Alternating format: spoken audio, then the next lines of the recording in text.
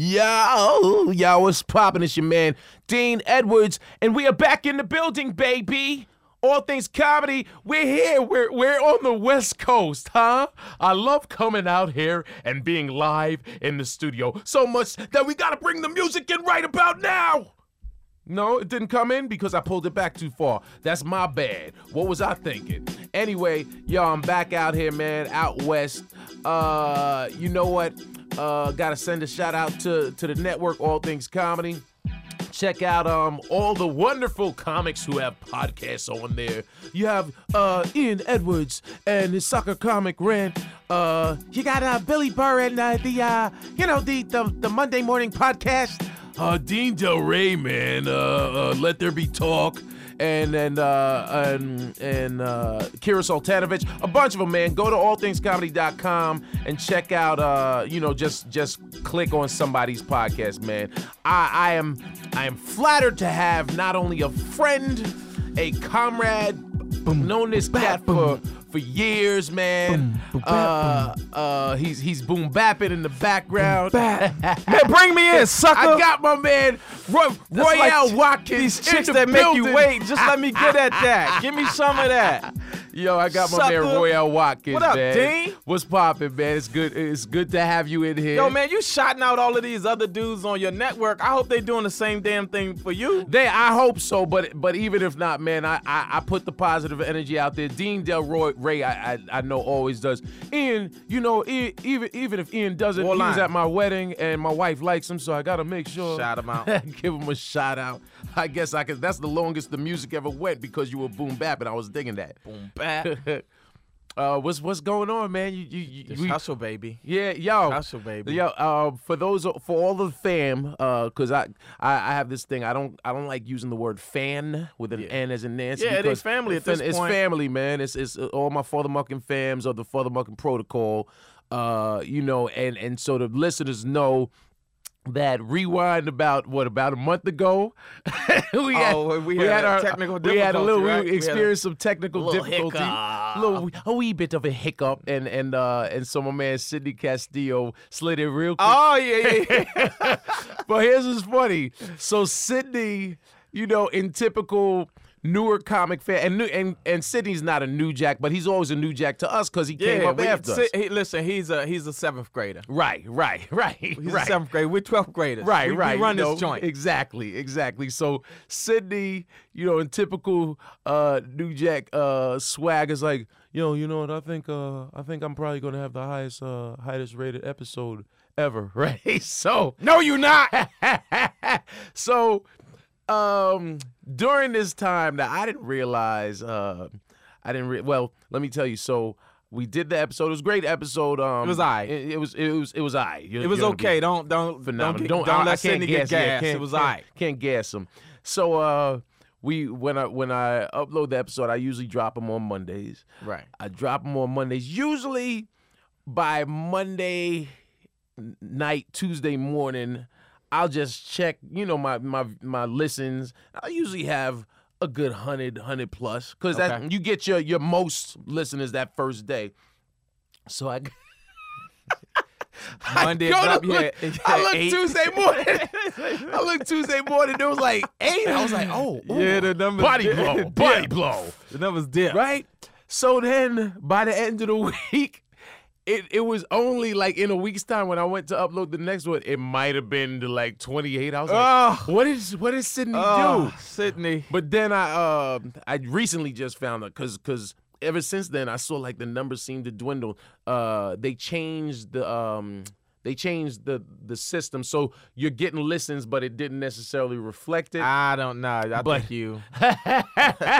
You think Sidney? The Sidney factor. Was the Sidney factor that jinxed the whole run. The Sidney factor. Well, I'm gonna go on the record and say these when you drop this joint on Monday, the numbers, like, people gonna be like, "What the?" We can cuss, right? Yeah, you say whatever. Yeah, they're gonna like, "What the fuck happened The numbers are exploding through the roof. Yo, you're gonna get a new deal. You're gonna get all new equipment. Yo, they're gonna be sending you cocaine. You gonna get the Hollywood package. Yeah, man. Well, I look forward to it. Yeah, baby, come on. I look forward to it, but I also let me tell y'all why I'm happy to have Royale in here, because Royale is not only a talented comedian, talented actor, but also a producer, writer and producer, that actually looked out for me. Actually, even not just recently with I'm seeing the logo, Stand Up for Family. Yeah, Stand Up for Family. Stand Up for Family. Stand Up for Family, which now that's transitioned, because is that the same thing that you do for Centric? No, that's totally separate. So that's a completely separate brand. I built brands, baby. Yeah, no, and that's why I'm a brand builder. I respect your hustle. It also inspires me, because I'm like, it shows as a comic that you have various roads. You have more than one path to your greater success, because it's all success. You creating a mixtape comedy 5+ years ago. That's my baby, right? No, that's 7 years ago. Is it now, 7 baby. years? Still going. I'm on a plane on Friday to go back to New York and do that. Now it's going on. It'll be 7 years in January. Okay, wow. So it's 6.5. Wow. Okay, 6.5. And I'm proud to say I was there. I'm in Denver. Weren't you on the first? I was on show? the very first show. Whoa. And the 1 year anniversary. Whoa. And so I was there. The from first the show inception. you popped I helped us pop that New York City cherry with the show. Yes, I did, man. Yo, that brand is so swag, man. Yeah. It's so. Let me tell you something. Explain to the listeners what from conception to what it's become. I'm gonna give them this. How much time we got? How long do your shows usually run? We just go. So we have at least 90 minutes. We're gonna get all the way up in this motherfucking vagina today. Okay, get up in there. Get in the creases. They're gonna get these long strokes. Stroke the labia. Yeah. So the Mixtape Comedy Show actually started because about 8 years ago, 7.5, 8 years ago, my shit had flatlined, yo. I just was like, there was nothing happening for me. I had no representation. I still had no representation outside of my followers. That's my people. Right. But I just was like, yo, what the fuck? I got a family to feed. Right. You know what I mean? I got to take care of myself. Family makes you hustle hard. Like, once you have a wife is one thing. Once you have a wife and kids, you like, okay, this ain't funny. Once you have a wife, kids, and some bitches, it really ratchets up a whole other level. And so I was like, I got to do something. And I was like, okay, what am I going to do? I'm not getting these TV and film looks, but comedy has always been my thing. It's like, you got to go back to what your hustle is. And so Anthony Anderson, my man, was in New York doing Law and Order. And he was back in LA because, he lives here. And I just, I said, I need to sit down and talk to you. He's like, come through. Sat at his house. I said, this is what I want to do. I said, I just want to do a show in New York City. He's like, whatever you want to do, I'll ride with you. Okay. Right? So I was like, okay, cool. So we was on Facebook heavy anyway, me and Anthony just goofing around back and forth. Anderson's Army and Anthony's. Well, I'm going to tell you how that started because the 3AG and the Team Royale stuff hadn't popped off yet. But when he said, I'll rock with you, I just said, okay, well, he's in New York doing Law and Order. Before I moved out to LA, I was in New York first. And so I was like, the very least I could do is put up a comedy show and have him come in and co-host it or host it, and we can pack it out. Right. You know what I mean? So we went, looked at a couple of venues and looked at Caroline's, but I just felt like there was so many specialty shows happening at Caroline's. Caroline's definitely. You could get lost. You know what I mean? Yeah, I can see that. So I was like, all right, let me go through Gotham and talk to Chris Mazzilli. And the thing is about Chris is like, he's a solid dude. He gets it. He's very straightforward. Very straightforward. Well, you've always been a good guy. Hey, pal, listen, pal. Hey, pal, look, pal, let's just figure it out, pal. Figure it out. So Mazzilli just was like, all right, cool. This is where we're going to do it. And we put up the first show in January of 2009. You came through, and it was packed. You know what I mean? We had no street promote. It was all social media. It was all the people on Let me Facebook. tell y'all, it was thick in there to where because comics when your people call you and ask you to do something, you ain't doing it for the money. You're like, all right, well, you know what, my man no money has me rocking out. It's a Sunday night. Whatever, I'll go do it. And when I got there, I was like, yo, yeah, it was serious. This was serious, right? And you had who was the first? Well, finish. Well, see, you were about to ask me who was the first performer, right? Yeah. So wait, that wasn't. But we didn't even have a performance. Yeah, no, that after night. that, I was like, well, So, no, yeah. so what happened was we put up that first show, and then between January and February, like the fan engagement online was like, yo, the show was hot. Y'all should do another one. And then, like, you know, I was doing all of this Karaoke Wednesday stuff and all these different things online. And so me and Anthony ended up doing this freestyle rap battle against each other between January and February because we had committed to just doing a show once a month. Okay. And so when we did the freestyle rap battle against each other, we put it up, and the fans was like, y'all should battle each other at the next Mixtape Comedy show. Okay. At the next show. It wasn't even Mixtape Comedy at that point. Right. So I was like, all right, cool.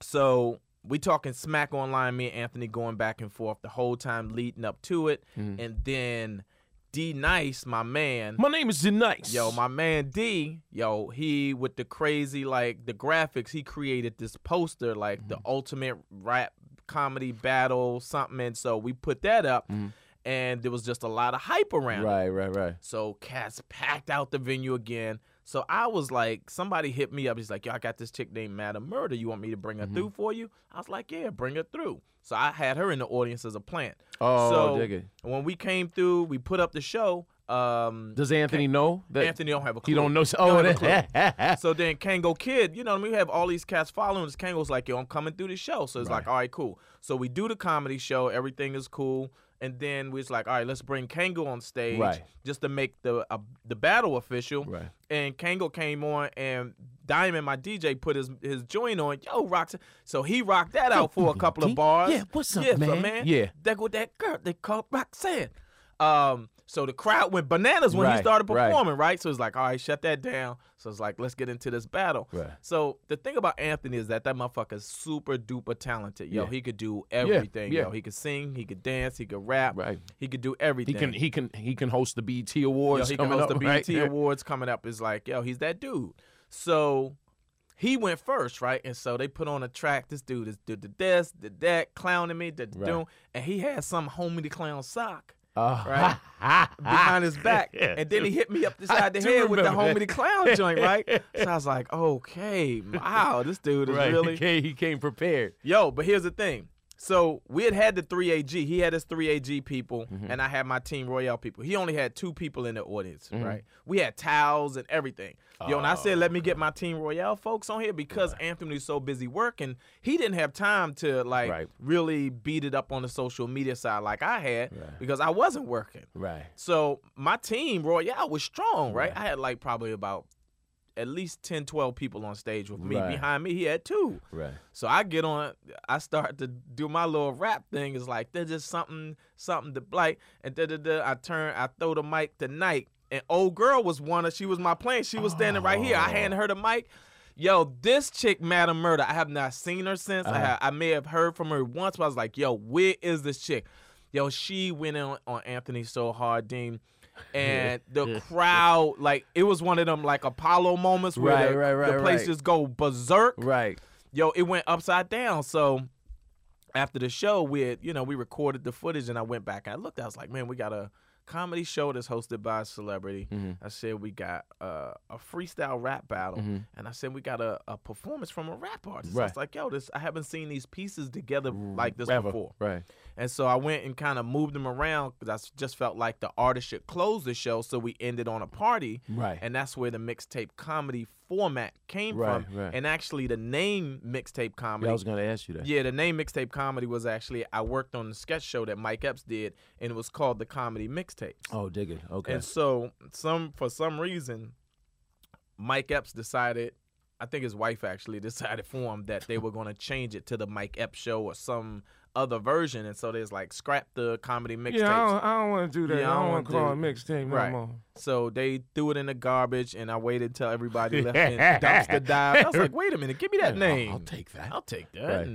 And went, and sure enough, I flipped. I think somebody had comedy mixtapes when I went online to look up the URL and the trademark and all of that. And so I was like, wait, mate, let's just flip it around and say mixtape comedy. It went bingo. Right. It was available, I like got it. I don't know if it's just because I'm used to it, but I like mixtape comedy better than comedy mixtape. Yeah, anyway, yeah. You know? I mean, you'll kill yourself trying to go back and forth, figure it out. But Right. like I said, the thing that determined it all was the fact that the URL was available. Right. You know. Right. And here we are, almost 7 years later. 7 years later, homie, like 6.5 going on 7 is like what people don't understand is that I live in Los Angeles, California. Right. Yo, I've been flying back and forth from LA to New York to do that show once a month for the last 6.5 years. I've missed, I think, 3 or 4, like maybe 4 shows. I think I've right, because the last one, the one I just did, I was actually surprised when Kristen, your assistant for the show. No. If Kristen hears, I'm sorry, my I apologize. She is the talent producer for the MIXTAPE Comedy Show. She is a legit talent producer. I apologize, Kristen. Love you like love step cousin. But yes, when you weren't there, I was actually surprised, right? Because you also like seeing your people, you know what I mean? And so I was like, oh, it was so last minute, man. I just couldn't. No, and you I remember, I think you texted me that afternoon before I got there, so I was like, oh, okay. I was like, I hate not being there, bro. It's like that is my. Well, that's your baby. That's my baby that's right your there. Baby that's right the one. there. And I mean, there's been a couple, like all of that Centric Comedy All Stars brand stuff. I created that stuff from scratch, and. Would you say mixtape helped?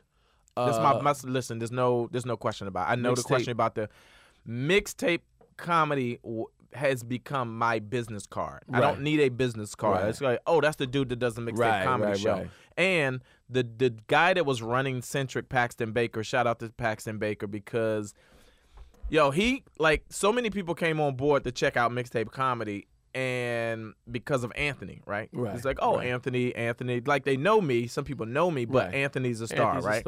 And so they come through and then they see the show and they go, oh, well, who's, you know what I mean? They want to know more about it or they have to engage in it. And Anthony go, no, it's Royale. So talk to Royale. And I start engaging these folks and they see that, oh, it's me, the one putting it all together. And so for the dude, Paxton Baker's like, yo, I want to do something with you guys.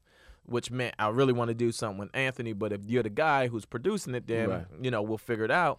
But he came to the show and offered me the opportunity to put it on Centric like twice. Right. And I said no, because the money wasn't, you know what I mean, what I needed to produce the version of the show that I wanted to produce. And so I was like, no. I told him no. He came back again. I was like, he offered a little more money, and I was like, nah, I can't do it.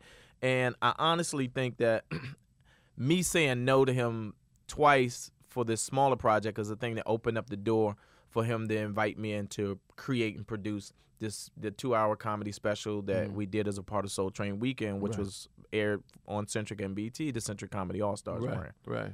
Right. Yeah, so, because I know when I first saw I knew you were involved with that, so I was like, okay, are they attempting to recreate? Hold on. Let me just be clear. Not involved. Like, created by, executive produced by, like, from scratch. Like, everything you saw on the show, from the set, the talent, everything. And I wasn't saying that as no. I know you wasn't, but I just want the listeners to be clear that, my hustle, my comedy hustle is, like, I consider myself the comedy concierge right now, because there's no parts of this comedy thing that I don't touch. I still do it. I produce it, and now I'm directing it. And so, like, you just did Rel's special. It's like, Lil Rel, this is a blessing that I believe in doing good business. I believe in being transparent. I believe in being fair always. And so when you do right by people, like Lil Rel was a case of when we did the Central Comedy All Stars thing, I think the second year, I wanted him on the show. Right? I wanted him on the show bad. Right. And so, the process as a producer is that I have to submit a list of names to the network. Right. And then, they look at those names and determine, oh, here's somebody we want, we don't know this person, or this person isn't that funny, this person is too raunchy. Right. And then, so because I was dealing directly with the president, like it was a very one-on-one relationship. Like he would come back and I don't know about this person. And so, long story short, I literally had to fight for Rel to be on the show. Dig it. And at one point, the dude said no. He said no twice, and then we kept going back and forth. And so I had to resubmit my list of names again. and I put Lil Rel's name back on the list. Right. So the president of the network called me directly. He's like, yo, man, what the fuck is going on? He's like, yo, why is this guy's name still on the list? I was like, yo, because I told you. And he's like, you know what, at this point, I just got to trust you. You know what I mean? Right. And so because I fought hard and tough for Rel, I got him on the show. And when I fought for him, got him on the show, he was one of the standouts. He was one of the people after we taped it. He was like, oh, this dude's funny. I was like, I told you he's funny. Right. And so because I fought for him. You're happy that you stuck to your gun. You're happy that Rel did his job and proved your point. Absolutely. But it's so frustrating that you have to go through that process. You got to go through that because, and you're like, but this is my concept. You hired me to do this, right, and now you're challenging me on the shit that I'm telling you. Right. So, because I fought for him when they came back and Comedy Central gave him a 1-hour special, and Kevin was producing it through his company, and they asked Rel, who do you want to direct it? Rel called me. It's like, yo, man, I want you to direct this special. And so it's kind of funny, though, because, you know, when he said, I want you to direct, I was like, all right, cool, let's do this. He's like, well, you know, I got some other names that I submitted, like Keenan and who else? Spike Lee. No, it was like, it was Keenan, Chris Spencer, and Robert Townsend, and I think Ali Leroy. And so all of them motherfuckers must have been busy. You know what I mean? It's like, hey, whatever it takes. But no, but I know, honestly, at the end of the day, however it happened, it happened. That's good company to be in. No, word is bond. That's great company to be in. But I was like determined to blow that shit out, right? And so my guy Rich Schlansker, shout out to Rich Schlansker, who is the actual director who directed all the other specials that I did. Okay. So the Stand Up for Family stuff, Rich Schlansker directed. Centric Comedy All Stars, he directed. I produced all the stuff, and so that's we just created a partnership. So when I told him that I was going to get the opportunity to direct this Lil Rel special, he was like, let me know what you need. And I was like, my first time going in directing something for Kevin's company, for Comedy Central, I was like, I want to make sure that I protect myself. So I said, Rich, I want you to come to Chicago with me and back me up. Okay. And so long story short, you know what I mean? I pulled him in and said, I got to have this dude co-direct with me. Okay. And we beat this Lil Rel special up. And that's, that also, I mean, you just spoke about a lot of things that heads should pay attention to, especially like a lot of the listeners to this podcast are a lot of newer comics, and so the whole idea of the newer comics, get your swag up, write hard, hustle hard, but you know what I mean, expand your game. It's like, this is the thing.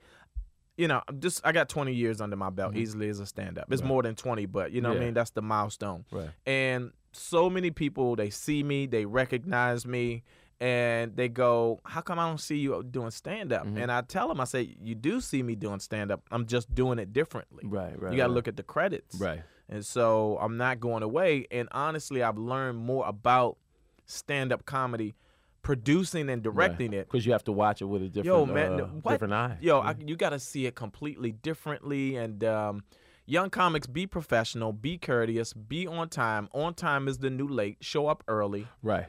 Well, Chris Rock's dad used to say that there's no such thing as early. You're on time or late. Yeah, absolutely. And my point with saying that was a lot of that, and you'll hear this, on my podcast and probably a lot of other podcasts, but mine is the one that makes the most sense to hear from. Absolutely. And yours is that your relationships. You just explained your relationship and professionalism and you fighting for Lil Rel. So the relationship of with you and Rel came back full circle. Absolutely. Your relationship with Kevin came full circle for him. So here's the trust, Kevin thing. Yeah. But the Kevin of it all is that I've known Kevin for a long time. Right. You know what I mean? We all, when he was the best. When it's motherfucking Kevin was the 6th grader. You know what I mean? When we was in 10th and 11th grade. Right. And he was like, hey, little buddy. You know what I mean? He was like, hey, little buddy. Him on the head. Hey, little buddy. And motherfucker just caught fire. Right. I mean, you could listen, man. We have our friends, right? And Kevin is our friend, right? And he just happened to catch fire, right? But he's still Kev, and I love Kev dearly, right. And I'll tell you why, because Kev caught fire, and I watched him and Chris Spencer go off to do Real Husbands of Hollywood, and you know, he goes off and he's doing these films, and sometimes you sit back, relax, and you go, man, you know, you want to make the phone call. You say, oh, how come I didn't get the call for this? And for me, I'll be very candid and say that I just felt a little some kind of way, like, oh, these are my friends. I should be getting a call for some of this shit. And nothing, right? Well, you know what's worse than that? Your wife saying that, all that. Because, for all those that don't know, oh my God. When you in it, your wife, and as long as you've been with your wife, how long? Like, not just married, but together. No, we've been together for 20. Yeah, so 20. You remember seeing my wife around. My wife would come pick up comics for me when I was doing my rooms in Jersey and New York. So when your wife, your wisdom is with you, they've seen everybody come up, come down. Listen, they've seen. That's what I'm saying. They've been there like, with you. My wife, April. Right. Shout out to April. Shout out to April, because like when we hooked up, I was doing a room in Jersey, and I didn't have a car. She would be out with me at 2, 3 in the morning, hanging up posters, doing like, so chicks be coming at me like, yo, what's the deal? It's like, yo, I'm not ever leaving my wife. Are you crazy? Exactly. I don't lead a wife. You weren't there when, like, my oldest son, Joey, is 29 now. We've been together for 21 years now that I think about it. But, yo, he was 8 years old in the back of the whip. Sweet. Right.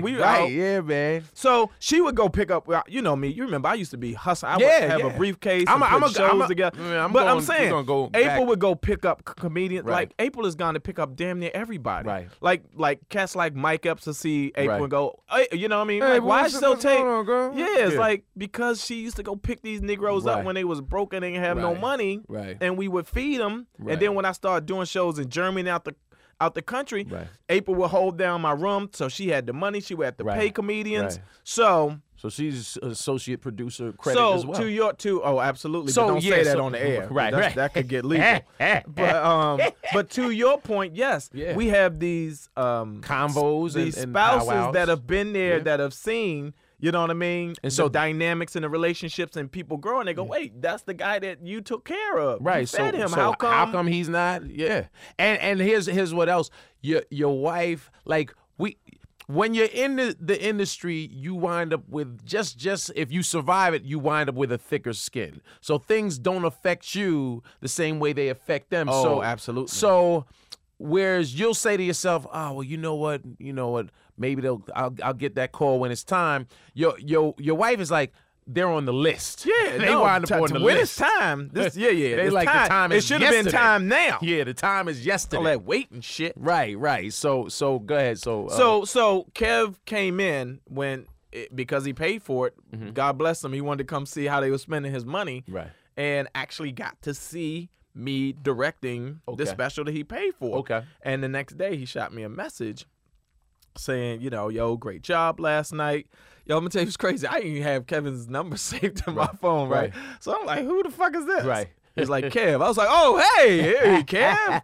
Yeah, it was a great job. Good times. Right. Good times. Right. So, so when he watched me direct it, he's like, yo, great job. Let's sit down and talk, because I got some stuff that I want to do. I was like, cool, I got some stuff I want to do. And I pitched him some stuff, and he told me some stuff he was going to do. And so now we got, I don't like to get into shit and tell it. You got things. I just tell I'm not mad, right? Yeah. You know what I mean? You're smiling. I'm smiling right now. Yeah, so that's crazy.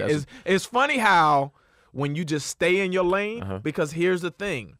It's like I could have stepped out my lane and called Chris or called whoever, like, yo, could you put me on your thing? Right. And I wouldn't have been in my lane. It's like, yo. And then you would have been an underling, and that's not you. I'm on somebody. I'm in somebody else's vehicle. But the fact that I stayed the course and just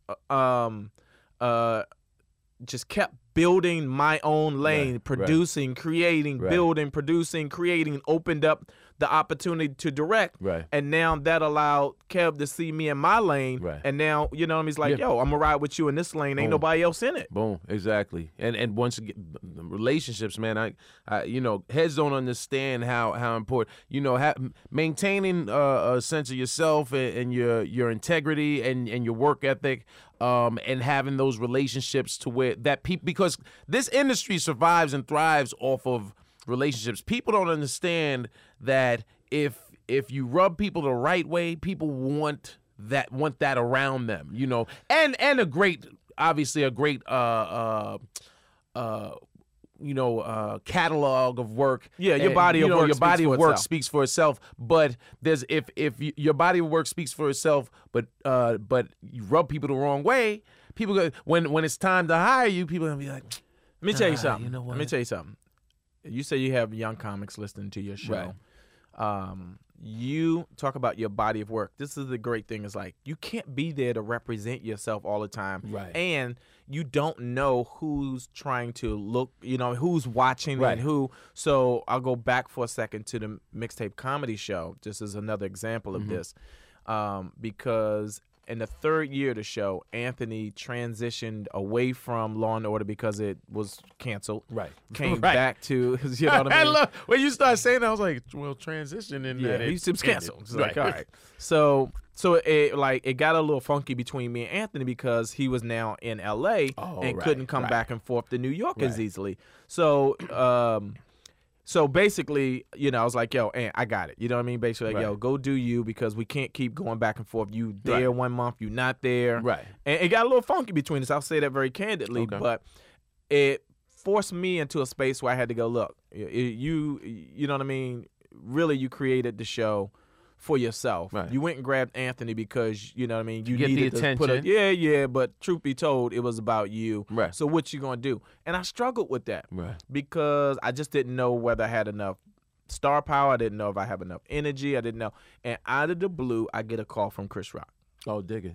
Right? Yeah. And Chris told me, he's like, yo, this business wants to be in business with stars. So he's like, yo, be the star. Right. It's like, yo, and it was a block number and I'm driving. It's like, yo, I don't even know who it is. Like, and I don't usually answer block numbers, neither, but right. I was so broke at the time. I was like, let me just take, if it's a It bill might- collector, maybe I right. convinced them to give me some money. Right.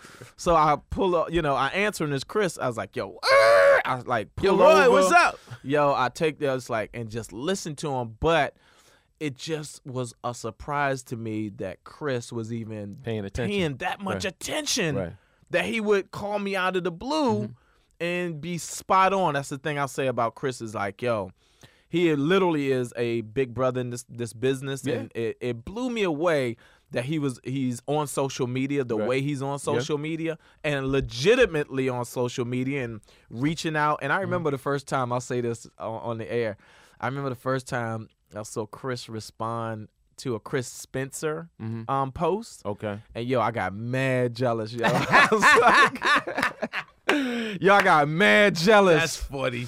Yo, I was like, yo, I got mad jealous. That's like funny. a little bitch, yo. Yeah, but because like you said, Chris has been, he like if Kev was in 6th grade and Sydney was 7th and Yeah. we were in 12th, Chris was in the Ivy League. Yeah, you he know? Ivy League. Yeah, he got Ivy here. He's in the League, you know? pros. He's in the You know, pros. He's in the pros. But I met Chris a long, long time ago, and it's like I just felt in that moment, it's like, damn, it always makes me feel shitty about having moved away from New York to LA because when you're in the city, then you're running around, you in the clubs, And you you at the run into cellar, each other, yeah. So like, I just felt like I missed that opportunity to be really connected to a lot of these guys that I look up to and respect. right. And so, you out here and you get the opportunities like, oh, at least he's on social media, but this motherfucker comment on damn Chris Spencer whack ass shitty ass thread. Fuck that Chris Spencer dude. But you know what I mean? So it's like, nah. And then I put up some shit and Chris chimed in. I felt all better. So about it. let me ask: did Chris's call to you? Rock calls you? Is it to be in business or just to no, offer just some encouragement. insight, It's pure, some just pure encouragement? insight and encouragement and That's dope, man. Because you don't hear about that enough. You don't hear about I'm getting goosebumps. I love hearing just somebody. He didn't call you on some business. He didn't call on some yo Royale, I got this thing. He just called on some yo. That's my little brother. yo, man, it's like that shit yeah. was so fucking That's out of. I couldn't even. I had to after I hung up. I just had to sit there for a second right. and take it all in. Right, you got a little misty eyed. No, it's like You no, but it was real though. You know what I mean? That's why I respect him. So taking it back, right? And I have real quick with the with mixtape comedy, the funniest. One of the funny. You probably remember this night, but didn't see this happen. So one night, it wasn't that first night. It might have been the anniversary. Tracy Morgan came through, right? Yeah, of course. Boom. So Tracy comes through. Now, Anthony, I'm always nervous when Tracy, because you don't know. You don't. He's you don't so know, it's like, what yo, you could get. tell him. You could tell him what you need. Yeah. But that don't mean you're gonna get it. You going? I'm a pop when I'm ready to pop. Right. Yeah. So Can I tell you a Tracy story before you tell? No, hold yours though. I got my story. But just because I'm on your podcast. Yeah. Share. There's a couple of things. Like, I love Tracy to death. Everybody just does. because he's Tracy, right? And I had a little bit of an issue with him one time because when I moved from New York to L.A., I had my apartment in Brooklyn. Donnell Rollins was my roommate. Right. Like, Donnell came up from D.C. Right. After me. I put him in my spot. And so, matter of fact, this was before we lived in a brownstone. I remember. I lived on the top floor. Is that Portland? You on Portland? Oh, no, I was on Cumberland. Cumberland, okay. So I lived on the top floor first by myself. Right. But Reggie McFadden actually bequeathed the spot to me. Right. Hold on real quick. And what I dug about their space was I was like, yo, that's like the comedy condo. Because so many cats, Red Grant, I think. That's where, but see, this is the point I'm getting to. Okay. So when I had it by myself, I would like gently let cats come in because my shit was fly. Right. Donnell starts coming up, and he invites the knucklehead element in. I don't smoke, I don't drink. Right. You know what I mean? Right. But Donnell is like, nigga, this what we do. So then everybody said, all the smokers, So like, I'm out of town one time, and he has Tracy, like I think Joe Claire, Red Grant, Bill Hill. They trashed my spot. Yeah, wow. Like, they told me the next morning, Tracy, his car got towed. Josh talking to Joe Claire. He's like, Tracy is running on the street chasing the tow truck driver. Right. And so I had a little bit of an issue with Tracy after. I was like, yo, man, you was at my spot. You let them. And then, like, I had some shit come up missing. So then cut to a few years later, me and Tracy talked about it. He's like, yo, Papa, it's all good. You know what I mean? So we squashed that. But then he was performing at one of these clubs in New York. And so I was like, oh, Tracy's doing a spot. Let me go see him. Right. Yo, man. Tracy is on stage. This dude sticks his finger in his butt and puts it in this chick's face and says, I will never forget this.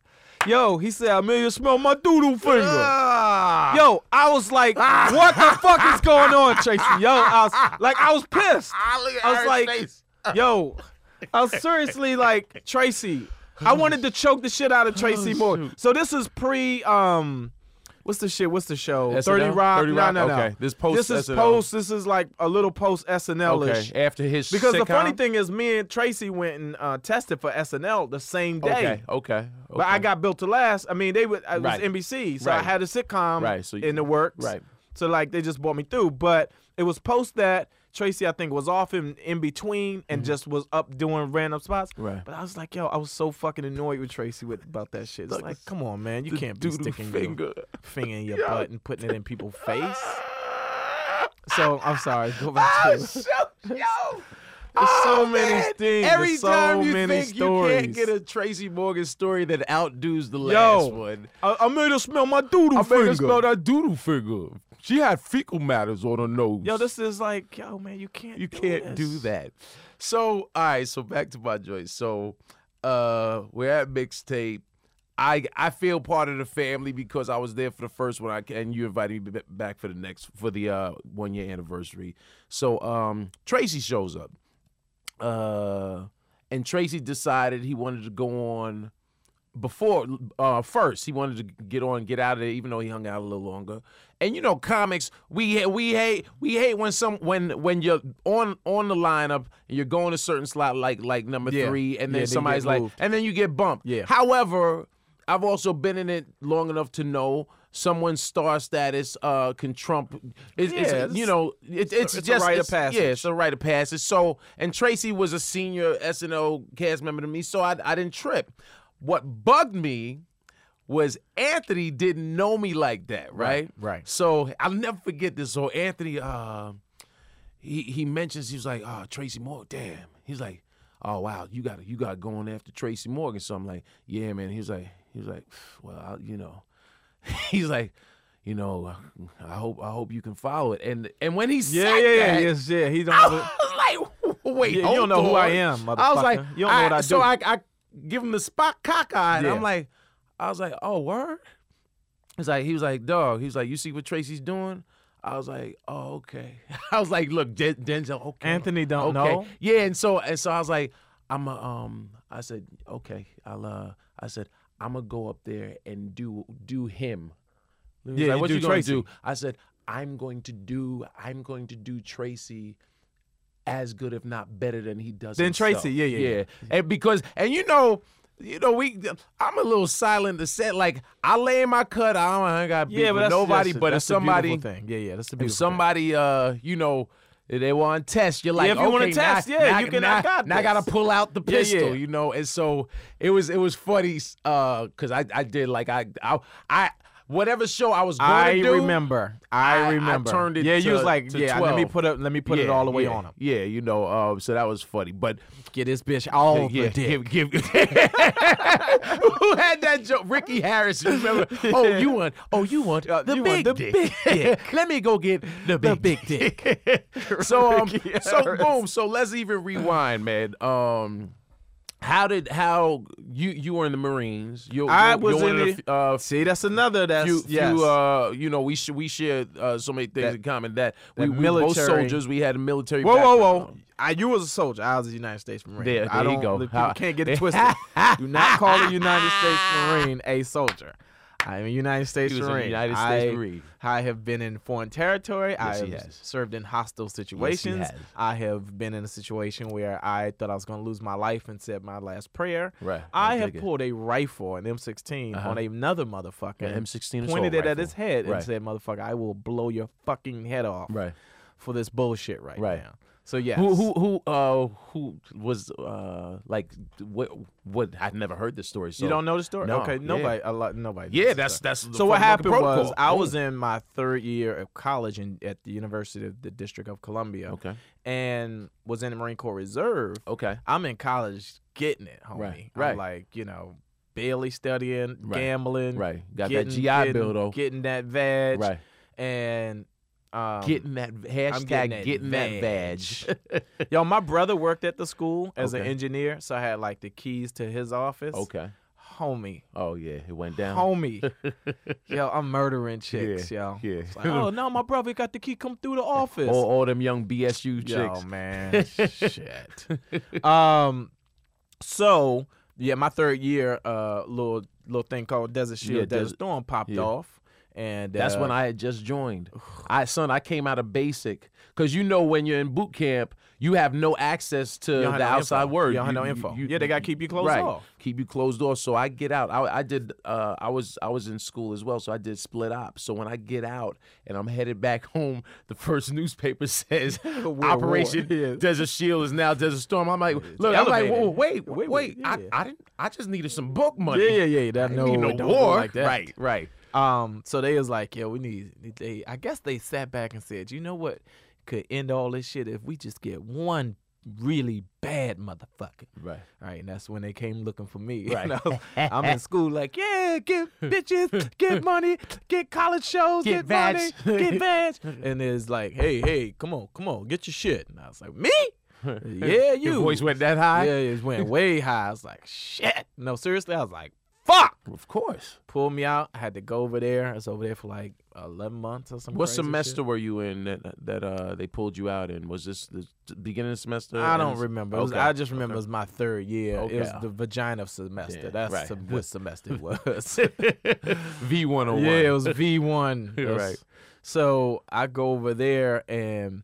Well, when you're a reservist, you in college, man, this race dynamic is really nasty because you had all of these white dudes that was full-time Marines that was from, like, the Midwest, and they hate reservists, first of all. Right. And then you add the black reservists, and their brain is like, oh, this motherfucker thinks he's smarter than me, thinks he's better than me. Right. And so they just put you through a whole bunch of shit. And for me, at, like, 21 years old, fighting against this unknown enemy that's out there that you don't know what it is. And I mean, motherfuckers getting popped and, you got to run out to the helicopter and pull bodies off of, and you carrying body parts, and, motherfucking Iraqis is coming into these hospitals and blowing themselves up. Like, shit is real. Like, I've seen, the real shit. Right. And so this dude, Fike, Lance Corporal Fike or some shit, fucking one of my boys that came from my unit in D.C. is like one of these,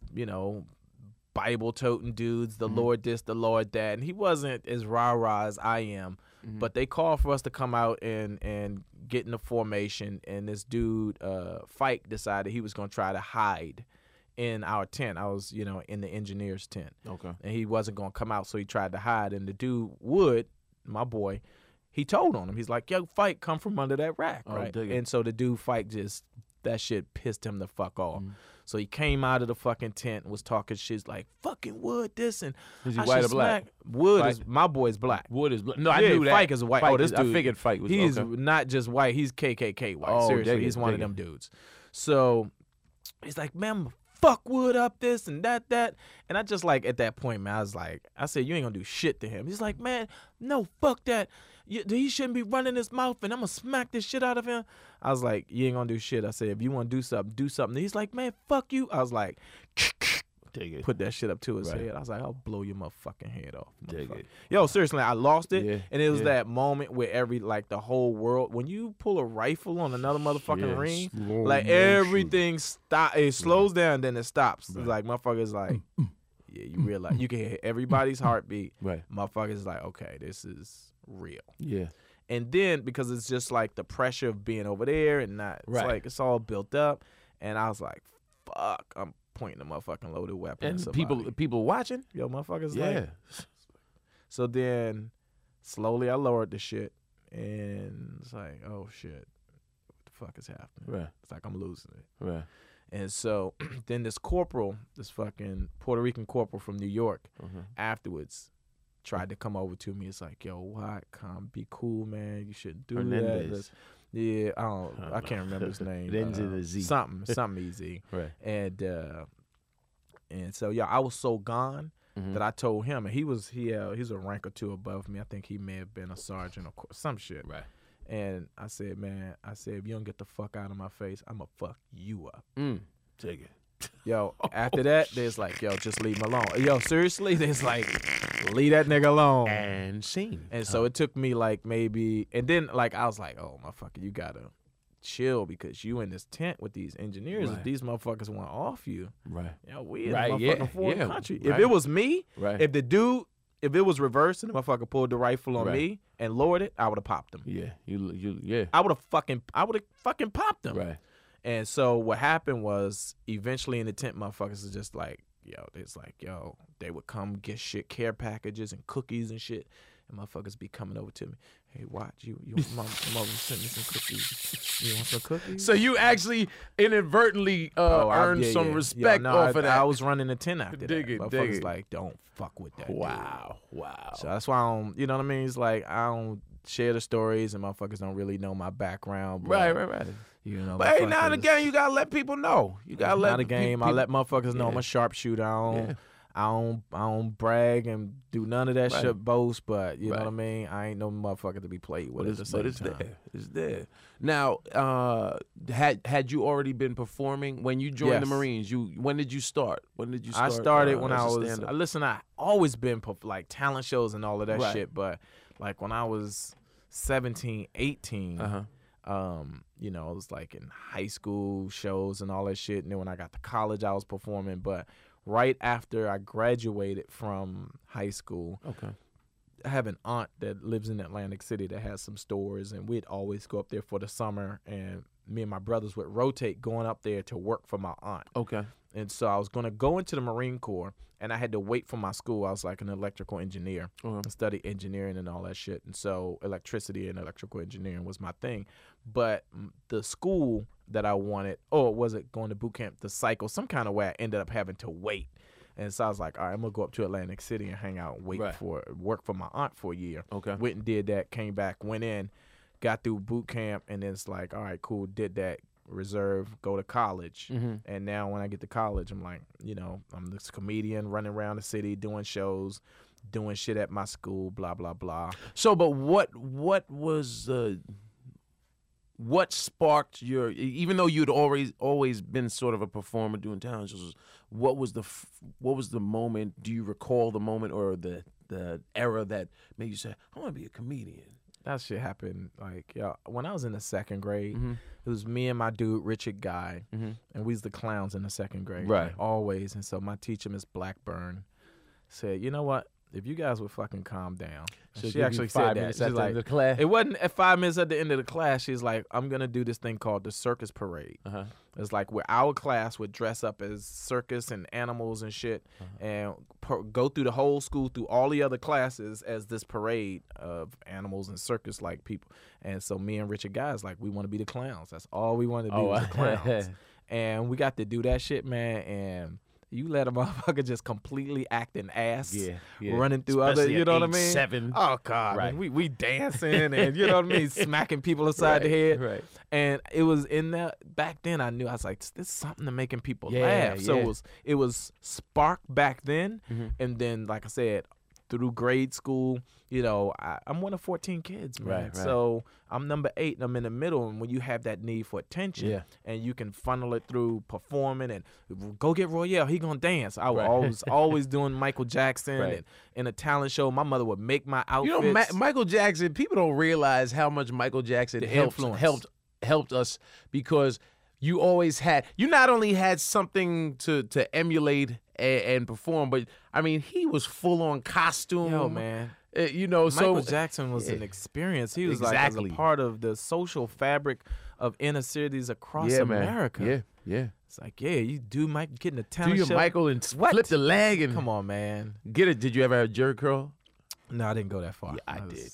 I know you did. I know you did. I ain't go front. I was like, I'm a little dark skinned, greasy monkey. I was like, greasy ass. I with a disease. So I was like, that's the beautiful part is that you didn't have to be Mike out here. If you was Mike in your heart, Mike in your heart. If you was Mike in your heart, right. Yeah, man. Yeah. So, what's your because the first time, obviously, I think I remember seeing you was Def Comedy Jam. Oof, my goodness. And that's where it really all went 0 to 100. 0 to 100. How did where did Bob Sumner and crew see you? Bob saw me in D.C. Okay. So Bob was scouting and going around. Shout out to Bob Sumner, talent producer Def Comedy Jam, because he saw me in D.C.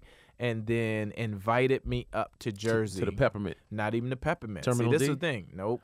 Club 88. Okay. And so it's funny because I just had Bill Bellamy on my podcast, and I was telling him the show. We was talking about this story, and he thought it was the Mint too, and it's like no, it was Club 88. I remember everything. Right.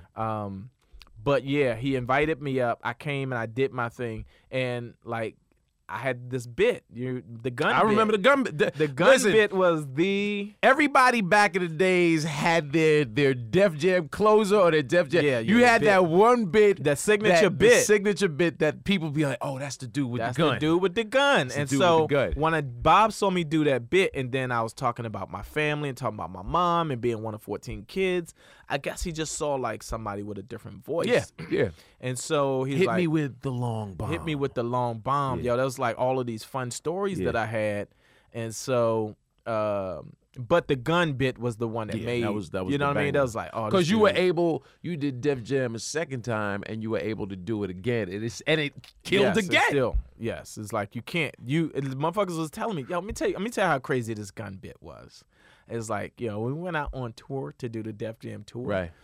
After like a year, I got tired. It's like, I don't want to do the bit anymore. Right. Like I was spray painting plastic guns from Toys R Us and putting them in my luggage. And it's like, okay, at some point I have to outgrow this bit. It's like, they know the motherfucking joke, right? So we get to Miami and I don't have the gun. I didn't bring it. I was like, I'm not doing the bit no more. Right. And so this dude saw me, oh, that's my man, that's the dude with the gun. Right? You gonna do the bit tonight? It's like, nah, man, I'm not doing the bit. Like I was like more focused on doing the double Dutch bit at the time. Okay. So that was my other. I was that's my other. That was just fun. That was just that was on your second Def Jam. I think that was my second closer. That was Boogie Nights and all of that. Boogie Nights, yeah. So I was like, I'm not doing the gun bit. He's like, yo, man, He's like, listen. No, seriously, I'm not even joking. This is just a stranger. This is just this some dude. This is a dude that's at the show. Yeah. Okay. So I don't know. He knows the promoter or something, but he's backstage and he's like, yo, man, listen to me. He's like, if you don't do that gun bit, you're going to get booed. Oh, wow. I was like, bro, I said, I only had a gun. He's like, hold on. They could carry down in Miami. Right. He's like, hold on. This dude went and got a gun. This dude got a gun. And I'm holding it. I was like, oh, yo, this a real, it's like a 9 or something he had. You take the clip out at least? Check the chamber? I cleared it and made Okay. sure it was clean, but Right. yo. So I go out. I do the gun bit with his gun, right? They go crazy. After I come off stage, the police looking for me. Oh, no. I'm not even lying. Q will tell you, security, they'll tell you. It's like, well, where the dude that had the gun is like, yo, get him out of here, get him back to the hotel. Wow. So that's how the strength of that. And explain to the people, y'all could. It's probably they can find it on YouTube. It might be hard to find that bit. Okay, so just explain the bit? roughly what the bit was. So the bit, here's the fun part of the bit is that because you would come out Royale very DC, very clean, DC. you know, come clean. out. I would come out with slacks, a little blazer, whatever. Pleated, you know. And the mislead in the bit was that I would say that I gotten beaten up in whatever town we was in. Right. But you guys look like a decent audience, and I hope we're not gonna have that problem tonight. And as I'm saying this, I'm taking my jacket off, Right. and as I turn, the reveal is that there is a pistol in the small of my back. Right. Yo, let me tell you something. When I did it on Def Jam. Uh-huh. Yo, obviously I did it for the auditions. I did it in in DC enough times to go, oh, this is a bit that works. Right. So I know what to expect in terms of reaction. Yo, and I did it on Def Jam. Yo, go back and look at the reaction on my face when that crowd went bananas. I didn't think I could follow. Right. My opening bit. I actually, now as you said, I was a student of Def Jam, so I actually can see your face because you turned and looked at the audience, and I was like, and yeah, now that you say that, I was thinking that was part of it. I didn't realize you were really I was and like, amazed, shocked, because I've been used to getting one level of response, right, and they went fucking crazy, right, yeah, they went crazy. I was like, oh my God, what's going on? Yeah. Just, oh shit, what's my next bit? Right. Stall, motherfucker, ride it. Right. Made it through, and it's like, oh, and then all of the rappers, like, I'm going to tell you what's insane. So, to this day, if I see Snoop Dogg, he always shows me love. Oh, word. Yeah, because we, after I did the bit on Def Jam, so that's when Suge had Snoop, Daz, Corrupt. Was Pac out yet? Pac wasn't rolling with them yet. Okay. I got a funny Pac story too. Love him. Shout out to Pac. Rest in peace. His birthday just passed. Yeah, I know. So it comes to me very strongly. Such a beautiful human spirit. But so they are at the Apollo. Okay. Suge has them over there. They're going to perform at the Apollo, or was it the Apollo? The Apollo Comedy Hour, or one of the two. They're at the Apollo. Okay. And they see me, and they go. Like, yo, all these other people around, they see me, and it's like, yo, that's the motherfucker with the gun. And that's love right there. Yo, once that's cemented, yeah. And to this day, every time I see Snoop, yo, What's up, nephew? it's like, yo, what's up, Dev? Yo, what's up, nephew? What's up, my man? It's like from that day on, it's like I don't care where I see him. It's like, yo, he makes sure he shows me love. Right. You know what I mean? Right. That's respect. What's your Pac story? So Pac, we was on tour and we were in Charlotte, North Carolina. Def Jam tour. Def Jam tour is the most. Let me tell you, to this day, I wish I wanted to be on the Def Jam tour so bad. To this day, I was like, I just want to be on it just one time because I heard the stories. I heard so many Illmatic stories. Yo, at 22, 23 years old, yo, you flying around the country first class. You're on a tour bus with Bill Bellamy, with Reggie McFadden, with Adele Givens, and with Kid Capri and fucking Bernie Mac. Yeah, man. Oh my God, man. Jeez, don't start me. I could bawl out crying. Yeah, Bernie was. They all especially Bernie, but yeah, Bernie is a special human being, man. Yeah. Yo, man. Oh God, I miss him so much. Let me catch myself. Nah, but I mean, I've spoken about Bernie on this podcast numerous times, and Peep only had maybe I'm gonna say 10 days worth of talk about bitches and pussy right there, because I swear to God, I'm start bawling, crying. Yeah, man, I didn't mean to. You know what? But people don't understand. Bernie man. was it's so real. The relationships are so real. Yeah, you build a relationship with these human beings, and they teach you so much. And Bernie was wisdom, and he was that dude, man. And oh my God, so much love, yeah, man. He's just so much love. Yeah, there's a lot of good people, but then I always tell people always ask who my favorite hosts on SNL were, and you have your top 5, and then I'm like, you know, Bernie was something special. Real quick, I've said this before.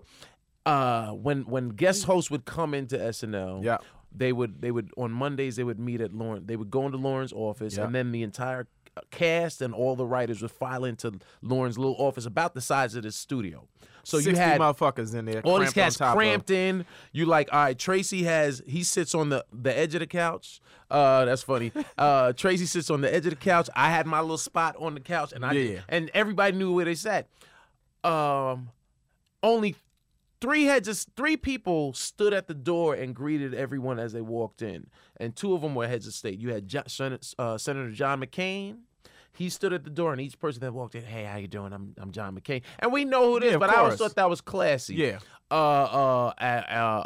Damn, Al, he ran for president. Al Gore stood at the door and greeted everyone, and the Mac man himself. And Bernie Mac. And I remember when I walked in, I remember smiling because I was like, that's amazing. That's just classy, man. Classy. You know, and I told him, because Ali was with him. Ali Leroy was with him. Because shout out to Ali Leroy. Yeah, because big up Ali. In the landscape of Ali, podcast. there's a beat poet. He is a beat poet podcaster. He's gonna smile and y'all make sure you check out Alias Smith and Leroy. I shout out my friends. I shout out podcasts I've done. I shout out to All Things Comedy. But Alias Smith and Leroy, I think awesome podcast along with yours that we gonna Sorta Kinda Funny, motherfuckers. Sorta Kinda Funny, but that's not Sorta Kinda Funny. All right, you gotta clarify. Sorta Kinda Funny because people will type that in. Well, I'm sorry, I don't know if I can shout out but Sorta Kinda Funny. Shout out whoever you want, man. But so Bernie came. You know, they come to the office and you sit and pitch because I think Head of State just came out, so Ali was with him, and I got to tell him, hey man, I met you 8 months in, 6-8 months into my first year of comedy, and I just thanked him for being encouraging. I met him backstage, and that's the type of dude he was, man. So the fact that you get misty-eyed sitting here thinking about Bernie, I was gonna have to borrow your shades for a second. I saw it, man, but I'm like, that shows how much of an effect he has,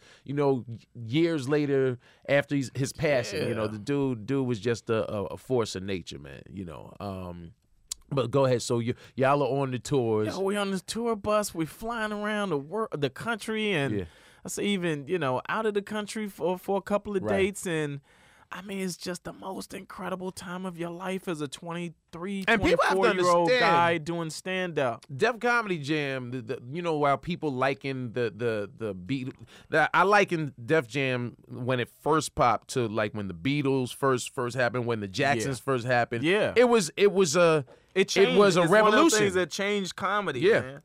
Man. Kevin is doing that right now. Right. I went to go see Kevin, and he's doing something that's changing comedy. Right. And so back then, that Def Jam tour, man, just was going out performing, going into these cities and doing, you go in and you're supposed to do 2 shows, and then you get, oh shit, now we're doing 4 shows, and God, the freaking women were just all over the place, yo.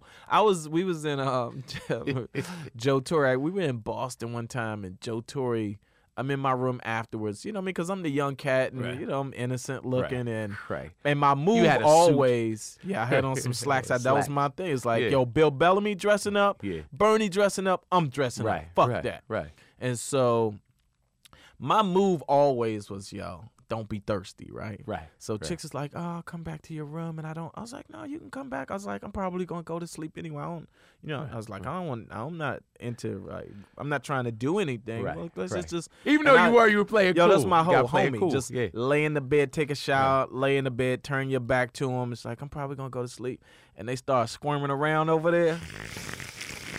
Yeah. You sleep? Not really. Well, what's why? What you got on your mind? Right. What you want to talk? Get some of this motherfucking long strap. So, but Joe called me. We were in Boston. I'm in my room. He's like, "Boop. Yo, come get one of these bitches." So I go down his room. It's these two chicks down there. Yo, honestly, man, I say hello. I'm courteous. It's like, yo, we can come back and hang out. We go up to the hotel. We're looking out. I don't think we said like 2 words after that. It's just chick got naked. It's just start smashing. It's just like that. Another city we go, this chick's just like, I don't really want. I was like, no, come back. This chick is playing all coy and shit. Gets back to my room, takes her dress off. She has no underwear on, no bra on. It's like, but she was coy. Go to work. Right. But it was fun, man. Learned a lot, grew a lot, grew up a lot, and that was got the to see time the that world. Got to see the world. Got to every fucking stage, mid-sized stage in this country I've been on. I know. And it was what size theater? Y'all were doing what, like 5,000 seaters? We started off doing like 3,500 to 4,000 or 5,000. Then it grew 5,000, 6,000 seaters. And so somewhere between that 3,500 to 5,000, 6,000 seaters. In some cities we went and played some larger venues. But yeah, it was just, man, goodness gracious. Yeah. And then from that, now you were living in D.C. when you first did that? No, I was in New York. I was in New York. Okay. So you're in New York. You have the comics, what will become the comics condo. Yeah. Right. I got right, Cumberland. the apartment up I need there one for in, Cumberland between DeKalb and Lafayette. I need one for Cumberland to go till 26 them car services. Yeah. No, that's because 26262626. Because I remember now. Here's when it because when did you get how and when did you get the deal to get your own show? So on the NBC deal? Yeah. So what happened was I went to Montreal in 96. Okay, just to do the festival. Right. Okay. So I'm gonna give you the whole story. Yeah. It's another one that. So I go to Montreal on July the 18th. Okay. To perform. It's funny you remember. I'm the same way. Like when life changes, you remember all the dates. Well, here's the times. thing. I'm gonna tell you why I can't help but remember these dates. It was because I performed in Montreal. Went up there on July the 18th, and to perform. And my second to the youngest brother had been killed in D.C. on July the 4th. Oh wow. So it's like, fuck. You know what I mean? I was in Jersey. At April's crib, I get the call like July 3rd. He's at a club helping some of his friends. They have a band, and my brother is not doing anything but working. But some idiot fucking kids shoot up the place, and my brother gets hit and loses his life. And so I was like, fuck, you know what I mean? It's like, why do I have to deal with this shit? Right. And I go up to the festival, and it's like, I don't even really want to be there. And I was like, fuck it, I just perform and give it what I can. And my fucking NBC, like, yo, we like this kid. We like the shit he's talking about. Warner Brothers is like, we like him too. And like at that time, back then in 96, like the networks had a little bit of pressure on them because it's like, yo, you guys don't have any black programming. Right. And so it's funny how that happens every couple of years. It's kind of cyclical, in that way. Yeah. And so there's like, yo, that's our guy right there. Fuck it. They snatched me up. Warner Brothers like, we're on board. They put together a deal immediately, and y'all, I had to go through that whole. Well, I'm sorry, because the reason I look shocked is because this happened in '96, and the summer games were that. So you were on the fast track. I was on the fast motherfucking track, homie. And so we put a show together and put the shit on the air, and I thought two things happened. One, I felt like, you just motherfuckers don't know what it's like, the pressure, right, of being the lead of a fucking sitcom, of a show with veterans like Paul Winfield, Paul Winfield, Denise Dowse, Natalie Desselle, Jeffrey Owens, who had been on the Cosby Show. It's like it's a lot of responsibility, yo. Right. And the issue was that people didn't know what I was going through. Right. People I just lost one of my brothers. Right. You know what I mean?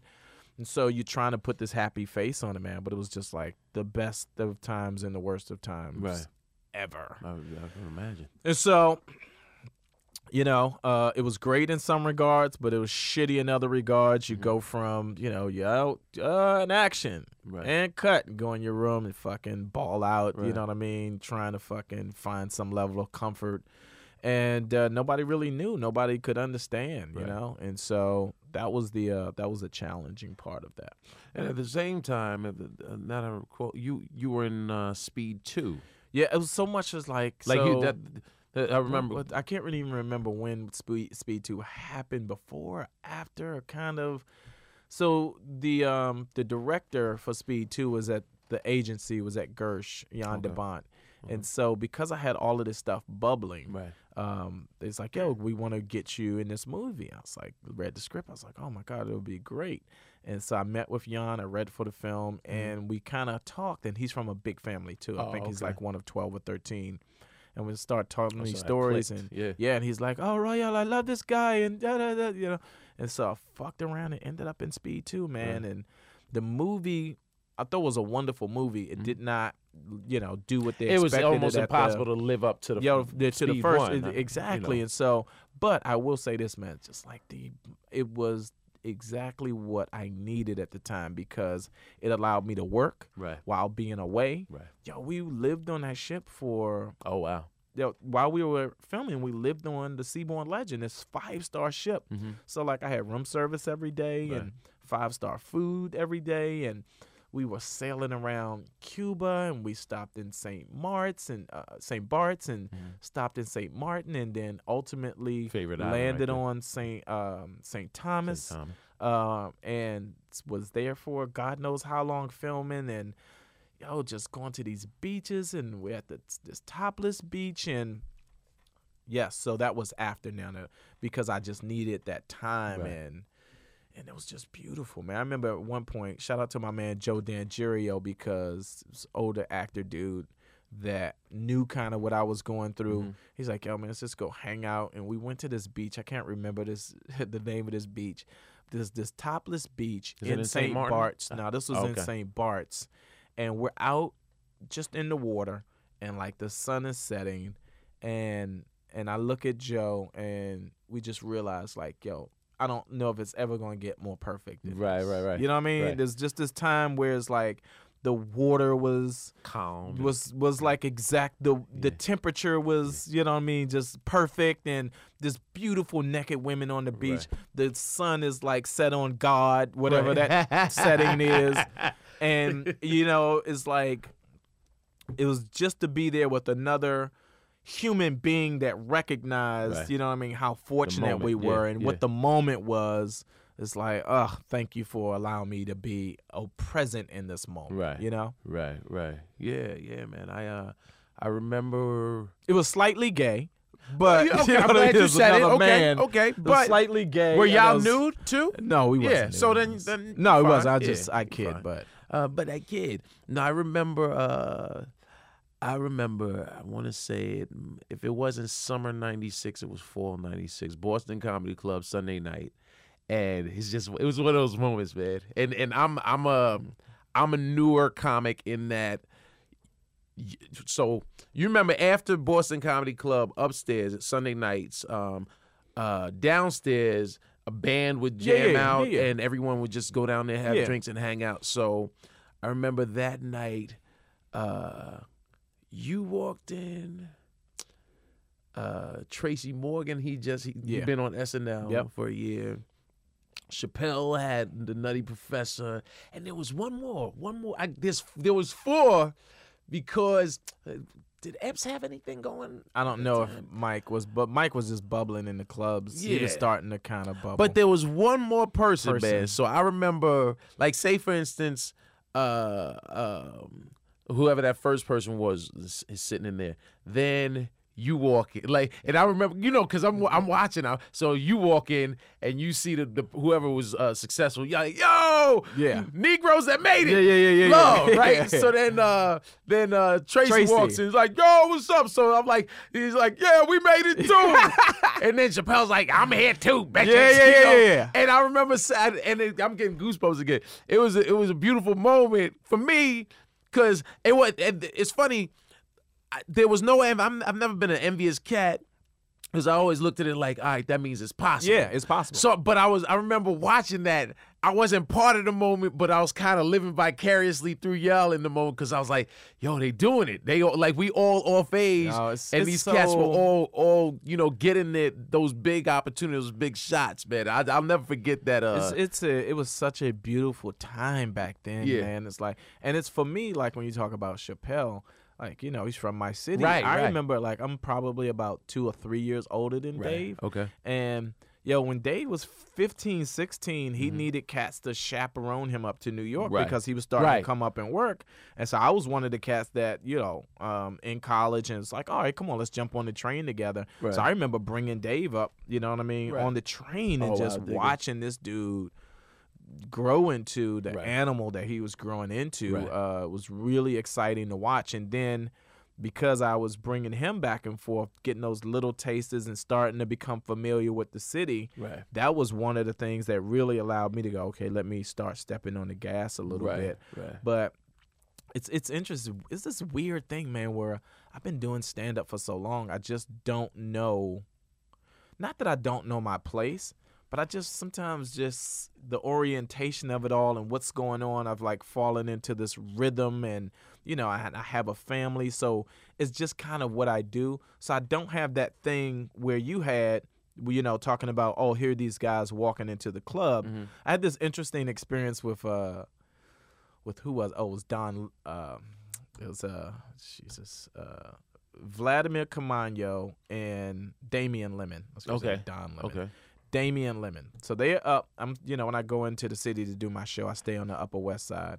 So I'm getting some soup or something. I'm walking down the street. I run into them. Right? Okay.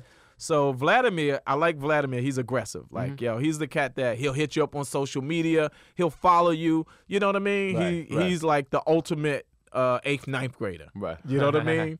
It's like he's going to go to the practice and watch dudes shoot around. But, that's his spirit. That's his energy. So when I see him, because we kind of connected, you know what I mean? He gives me a strong pound, pulls me in, gives me a hug, blah, blah, blah.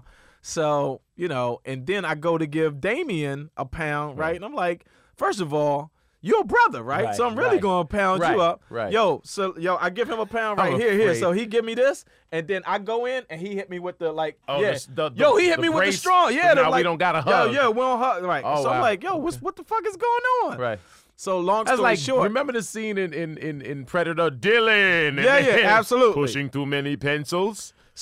So he basically explained to me that, he's like, yo, you got to understand, like, yo, we young cats that have followed you and watched you do all of these things, and, like, you like the uncle in this game, and I don't want to assume. And then, you got Mixtape, and Kristen has come to see me. She didn't put, so I don't know, you know what I mean? But it's like, that's interesting. I was like, all of that shit is like, I just don't know. Right.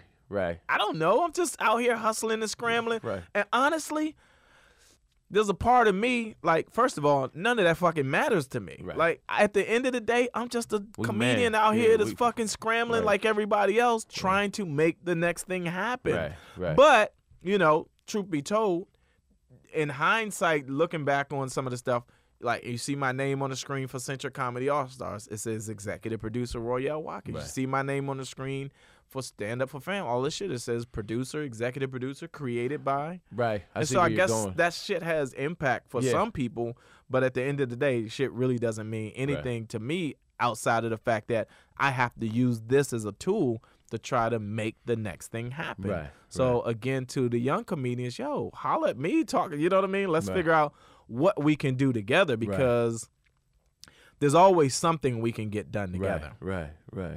And no, it makes sense. But I also, because I know Damien from working together on Guy Code and just the clubs, and he's real cool and funny dude. But so I almost understand. Well, I do understand, but he was almost paying you a certain amount of respect. No, that's what it is. It's because which I appreciate, because so often a lot of newer cats don't understand the quote unquote the protocol. Absolutely. That you follow. Back when you were coming up, if you saw Chris Rock, Damon, Chris Rock, you would just what's up? You know, you'd be like, hey, what's up, man? If they knew you, that made your day. Let me tell you something. I say this. I'll say it for as long as I live. I'm the biggest Damon Wayans fan ever. Right? Yo, I don't think Damon Wayans gets the in the landscape of stand-up comics that were brilliant over the last 20, 30 years. Yes. I don't think people realize he gets his just due. Man, his first HBO special and then Damon Wayans' Last Stand. And even the one he did at BAM in Brooklyn. I think I remember that one as well. Yo, all of Damon Wayans, at least those first three, man, still hold up. I watched the first HBO joint within the last year, and I was like, this is classic material, B. Damon's that dude, man. He's like, So I'll give you two quick stories with Damon. So like I went to go see him at Constitution Hall. I know Chris Spencer will tell. Chris Spencer introduced me to Damon Wayans at the Laugh Factory. And he was like, yo, I'm going to introduce you to your biggest fan, and I'm not lying. This dude literally knows every one of your bits. That's funny. And, you know, Damon's just so fucking cool. Yeah, he's a and cool just, dude, man. The nigga is the epitome of fucking cool, right? And so, all right, it's like, cool, got the connect there. And what happened? Oh, so I'm at the Improv one night, and Damon would come in years ago. And, you know, it's fucking Damon. When motherfucker come up, he going to go on. Right. He's basically next. Right. And so after getting bumped from him enough times, you just respect it. You know, all right, even if you get bumped, you just sit in the back of the room and watch him. That's fucking learn. That's exciting. And I remember he came in one time, and I was up next, and I saw him. I was like, fuck, I'm about to get bumped. And he went over to the showroom manager and said, who's next? And so the showroom manager said, Royale. And I knew what was going on, right? And so it's that thing where you kind of trying to pay attention and listen a little bit. Right. And so Damon said, let him go on. Oh, okay. That was nice. And so, it was fucking nice of him. It was like, motherfucker, let me But go now on. do you feel hell, pressure? I know, because hell yeah. This is your iconic your man hero. is there. Right. Your motherfucking man is standing there watching you. Do you have the gun? Nah, that's all way past the gun shit. But he watched me, and I was doing this bit about my mother selling Avon, but all her shit was like references to selling dope. You know what I mean? She's like, funny. Oh, you want some skin so soft? What you want, a quarter pound or a key? And so when I came off stage, you come off the stage at the Improv and you make that left. Right. He was standing by the booth that ready position. Right. And I just remember looking up, and the motherfucker was doing the finger like, come here. I was like, oh, shit. Right, you've been summoned. Damon Wayans is calling me over to talk to me about comedy. Right. I didn't know whether to shit, throw up, or come on myself. So he's like, yeah, the bit is funny. He's like, but it's just a little confusing because I don't know whether your mother is actually selling drugs. So go back and just read the... I just was looking at his lips. I couldn't even hear this motherfucker actually talking to me about my joke. Right, that's funny. I was, okay, Mr. Wayans. Right. So, cut to, I think, a year or two later, whatever. I got Premium Blend. Okay. And I didn't know who was hosting, and then they announced and it was fucking Damon. Oh wow. Oh my God. I was like, oh God. I was like when you say God, you motherfucker. You know, you was a bad you knew all along. Right. And so there's gonna be some people complain that I said God and MF in the same. Oh, I don't know why. Yes. No. So so I'm geek, right? I'm on 10, right? Right. Let me tell you something. Damon introduces me. Yo, and you know that thing where you do the cross and you shake the person's hand or whatever? Yeah. Yo, Dean, he stuck out his hand to shake I don't know whether he was shaking my hand to give me $5 a pound or just whatever. Yo, I slapped his hand so hard. Yo, literally, I think I could have fucking, yo, I slapped reverse. But I was just so excited. Right, of course. You know what I mean? You go from being introduced by Martin on Def Jam, right, another one of my dudes, to fucking from DC Damon. To Damon. Yeah, to Damon introduced you on Premium Blend? Yeah, man. Yeah, I thought I was, and I could just see in his face like, but I just love him that much. Right, you know what I mean? You knocked whatever hat he was wearing off exactly. to the side. That's where it started tilting. But yeah, I'm excited about it. Now, did you, just out of curiosity, did you happen to be doing that particular bit that he saw you do? No, that would have no, just been no. that would have been a No, crazy story if you had that taken his would notes fix it and and killed you it. know. Yeah, oh man, that's now talk to me about we've gone through a good amount of your history. Talk to me about your podcast and what people can expect. So my podcast is like Sorta Kinda Funny on the Play.it network, and for me, I've listened to a few podcasts and just felt like if I was going to start to expand my platform, that I just wanted to just the simplicity and really honestly, just having this conversation with you made me feel like I was doing my podcast talking to you. Oh, because okay. it really is this. It really is the simplicity. And you do. Honestly, I've done a couple, but your podcast is exactly what my podcast is. It's like it's a guy that's been in the business long enough to know exactly what the fuck he's talking about, Right.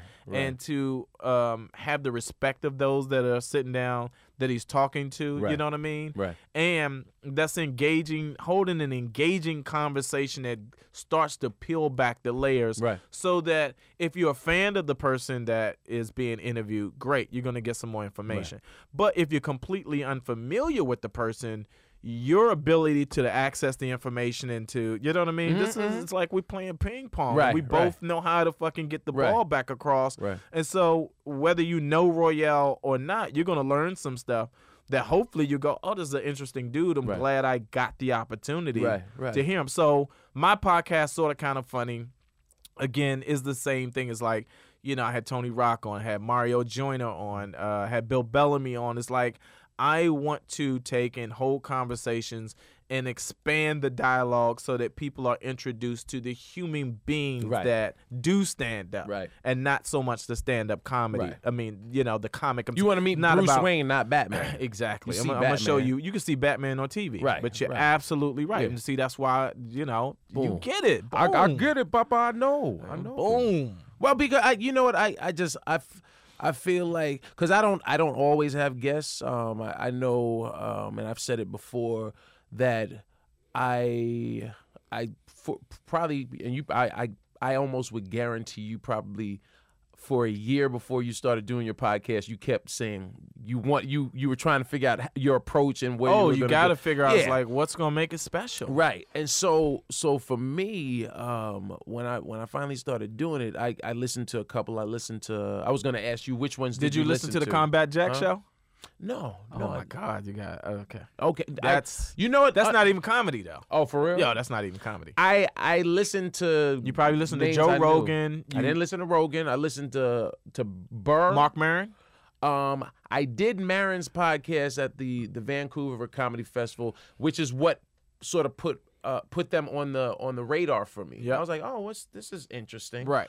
Then I listened to Billy's. Jay Moore. Didn't listen. I listened to Jay Moore's a little later because I listened to. Have you ever heard his with Patrice? No. Excellent. Jesus, Excellent why joint. She blindsided me. You gotta. Well, you know why you gotta listen to that one. I also another one being of my that dudes. being that Patrice is no longer here and he's such a good Rest friend. in peace, Patrice O'Neal. One of the R.I.P. greatest. Patrice, man. I wanted to hear my friend. Yes. But yes. because I think it was his last interview that he had done. Jay got him like right before he had the stroke. Borrow your You know what I mean? shades. Yeah, that's another one. And so I listened to that one a little later. But a handful of them. And then I wound up Big J Okerson Okay. had his joint, The Legion of Skanks. They asked me to come do theirs. And Jay and we have a rapport. Everybody, all the fam know, we have a rapport where we both came up around the same era, so we have the same references of good All your and point bad of- yeah, all 80s your point of 80s references. movies. Yeah, yeah. So Oh, okay. if he starts talking about an old 80s movie, a line from Breaking, look at his face. You could chime right in. That's You a could jump right dancer, in. right? So and we kept saying, yo, we got to do this pod, and we never did. So then when I did, someone else did. My producer Joseph Vesey. I did the callback, and I finally said, you know what, I like to do something. And then over time, we came up with the title, the FuthaMuckin Protocol, And I had over time, it's still even it was sort of like a work in progress, but I had more and more newer comics coming up to me in different clubs saying, yo, man, I listened to your podcast, man. You dropping some real insight. Yeah. And so I said, you know what, well, I'm glad, because I don't like giving advice. I don't like giving advice because what worked for Royale Watkins might not work for Dean Edwards and vice versa. But I feel like I've always been a fan of, I don't like reading unless it's a comic book, but I read autobiographies. Interesting. And so that's why I'm always curious about, like I asked you, like, where did you start? What made you start? Because I'm always curious, just like I think the listeners, about, well, what made you get on stage that first time? Because how many times have you had somebody come up to you after a show, yo, man, I'm funny, and yeah, of course. I want to do that comedy. Right. I remember doing that to Lance Corporal when I was in college. Wow. I've been writing jokes for years, just didn't know how to finally get on stage the Lance first time. Corporal. Pootie Tang, right? And Crowther was encouraging the same way Bernie was encouraging when I first started. And so my presentation on the FuthaMuckin protocol is, when I do have guests and they're guests that are friends, is letting people that are out there that might be thinking about comedy, letting comics that are out there that are fans of the Mixtape Comedy Show and what you've done. And every third Sunday at Gotham Comedy Club, ladies and gentlemen, the Mixtape Comedy Show, the livest comedy and music show in the city. Going on 6.5 years, coming up on 7. It really is a good show. It's an awesome show. And so I think people are curious, but sometimes these podcasts for us have become a way to, like you said, to peel back the layers. To let people know, oh, you know what, there is more to these dudes than just what we see on stage, and hearing what, because we're giving people what we want to share on stage. I think here, I mean, we talked about you pulling an M16 assault rifle on a Lance Corporal, and that's the crust. That's the stuff that you're not gonna hear. It's almost therapeutic. Yeah, Yeah, I mean, this is the real shit. If I come down and sit down and talk to you as my friend, I'm going to tell you the real shit. Exactly. And your listeners are just going to happen to be fortunate enough that you have a platform that allows us to share these real stories. Exactly. Do you have anything else that you want to plug before we wrap it up? They can follow me on social media at Royale Watkins. Me and my wife do this stuff. We have a web series. I don't even know what to call it because it's just status updates and we do a mix of a mashup of everything. But the platform is basically After I Do. And it really is, I think we share the most real stories about marriage, and we go in. We go all the way in, and so there's video footage, there's status updates. And now we get ready to start the podcast. Okay. So imagine it's me and April co-hosting the podcast, and is it After I Do? It's going to be After I Do, but I think it's going to be title. After I Do After Dark. Oh, dig it. And so I think we're just going to bring in a mix of fucking therapists, doctors, porn stars, fucking ex-girlfriends. Just piqued all of our attention. Yes. My thing is like, please have Roxy Reynolds. Me and my wife had a threesome before we got married, right? And we had actually maybe 2 or 3 of them. And I know she was basically like, let me just give this young dude whatever he wants to, throw in the world at me. But I'm like, I put 16 years in this marriage, 20 years in this relationship. I should be able to still get that. And she's like fighting me tooth or nail. But then you don't want to be the dude that's begging for it, that's saying thirsty for it. Right, going back to what you said when you're in the hotel room. I'm going to tell you, exactly. So funny is like I have, it's just crazy, this chick I tried to hook up with my wife is coming out to L.A. and she's supposed to be staying with us. And I know my wife in her brain is like, oh, I know this thirsty motherfucker is going to ask me if we could make that happen. And I'm not. I'm like, you know what I mean? But it's like, what's the big deal? Why do women try to act like it's just some dick? Right. It's just some dick. Let me go get the big dick. Like, come on. Like, we in this together. We are a gang. Right. I tell you, trick your wife. This is for us. This is for us. Don't you want some pussy too? Right. Have you ever felt it? It's good. Yes. It's wonderful. Okay. But the point is, yes, I want to do something with my wife and elevate the platform for like the conversations between marriage, divorce, relationships, dating. Right. And the people that follow us right now, they go, I don't know how you stay married. Right. I don't know how you get away with the shit Y'all you do put it and all talk out about. there. Yo, we put it all out there. The Well, good, that's the why, bad, though. the ugly, whatever it is. I think that's probably why y'all work so well together, because marriage is work. And I think y'all work so well together because I think marriage has been put on this pedestal that I think the layperson thinks, people that aren't married think marriage is this, this perfect They think it's thing. a ceremony. Yeah, they all, you know, I remember seeing a billboard years ago. You invited people to the ceremony. How about to the marriage? Yep. Because people don't see the truth. That's interesting. You know? People don't see the truth. And marriages are work in a constant work in progress. And then marriage once you is add, like add like kids, your other kid. It's Yeah, like man. your other kid though. It's Yeah. like your motherfucker is born, it starts teething, it graduates, it does these cute things, and it shits on itself, and like, Right. yo, it's real work, full fucking time, all the time. Yeah, man. It's you gotta constantly, nurture the Hell yeah. the relationship in the marriage. Look, I'm looking for my battery because my phone.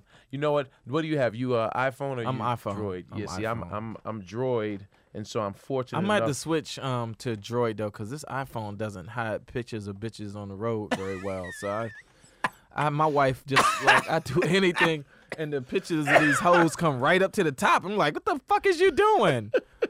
It's like, get me a chum. Come on. Oh my God, you gotta change out a battery on. I got. Oh extra Jesus, batteries, that son. can't be good at all. No. This is. I mean, this is the first battery that came with it. So this one. But I'm just saying, any phone that opens up that allows you to change the battery out. That's good. That's good. I never. I wouldn't notice. I always have phones. So I knew when my wife got this phone for me, you know, it was all just this the phone you're gonna be using. This is the phone you're using Every You're like, time. But I like Jordan. No, you know what? You're using. Yeah, an you're iPhone. gonna be on iPhone. Your team iPhone. Yeah. Forever. Well, we plugged. Give me the name of the podcast one so, more time. My podcast is Sorta Kinda Funny on the Sorta Kinda Funny. Play.it network, and Okay. stay tuned for the After Dark podcast, which Okay. is coming soon. What else do I have? I'm in New York at Gotham Comedy Club every third Sunday. Every third Sunday. So people that Say it one more time. every third Sunday, Gotham Comedy Club, the livest comedy and music show in the city, is the Mixtape Comedy Show. I'll be there just every third Sunday. Just show up, come through, and if you mention the FuthaMuckin, The FuthaMuckin protocol. yeah, the FuthaMuckin. No, I just always Oh. it's so tricky when I say that. I was so jealous when I heard the name of your podcast. Oh, really? It's just one of those. It's like because you struggle. That's the biggest thing. It's like trying to find the right name. Right, And when yeah. it's like, oh, this motherfucker got FuthaMuckin. But that goes with what I dyslexic cuss, I dyslexic cuss on stage. So I was like, all right, well, I guess this is we stumbled it's onto beautiful. it. When You you should have get heard it- some of the bad, like Yeah, it's on no, one of the trust early me, I had episodes. It some. was I went through some. I had some all things horrendous comedy, and then I had intravenous comedy, and it was like a needle and drugs. I was like, no, God. And I was saying, maybe kind of, sort of funny, sort of. And my oldest son, was like, what about sort of kind of funny? And it just felt very Jerry Seinfeldish and universal. Okay. You want Yeah. something Yeah, sorta kinda universal. funny. Yeah, that- Sort of kind of funny. It felt like sponsors would come on board. Right. Like sponsors would think, oh, this must be a white comedy Right, show. Let's right. put all of our resources behind it. Right. Gotcha, motherfucker. Gotcha. Yeah. Now, speaking of your kids, are your kids funny, and do any of them Oh, my God, have an man. Let me tell you affinity something. towards this? Yes, all of my two youngest sons, Royce and Ross, are just, yo, man, it's so sad because I just look at them. I was like, if you motherfuckers would just get on stage, you Right. could kill it. Right. But I'm not one of those dads that makes the decision for the kids. I was just like, I can't Tiger Remind me to Woods. say something after the show. I ain't gonna say. Yeah. But like Tiger Woods and what's Williams. Williams? Yeah. Serena and, Venus and Serena's dad. Richard Williams. Yeah. Yeah. It's like, no, this what you gonna do. You're But gonna do this. But she just won her 20th or 21st. Yeah, it's crazy. And Grand so that's Slam. why I feel like, man, if I took my sons and put them on stage right now, I told Royce, the one who's turning 16, because they're both like they watch sitcoms, so I explain. You know what I mean? As I write TV and everything, I explain them like, yo, here's the act break, here's the callback, here's the cold open. So they literally can dissect television. Right. And I make them right. Has that you think that's ruined TV for not ruined, but it's no changed they their get perspective. it. They still can they enjoy appreciate it more. Okay. Because they know what's going on. Okay. And so years ago, I bought them. They were in New York City. I let both of them go up on stage. So Royce, who's 21 months older, I let him go up by himself and introduce me. And then once I got on stage, Ross, who's younger, I brought him on stage, and they both speak Spanish. Ross speaks it more fluently than Royce.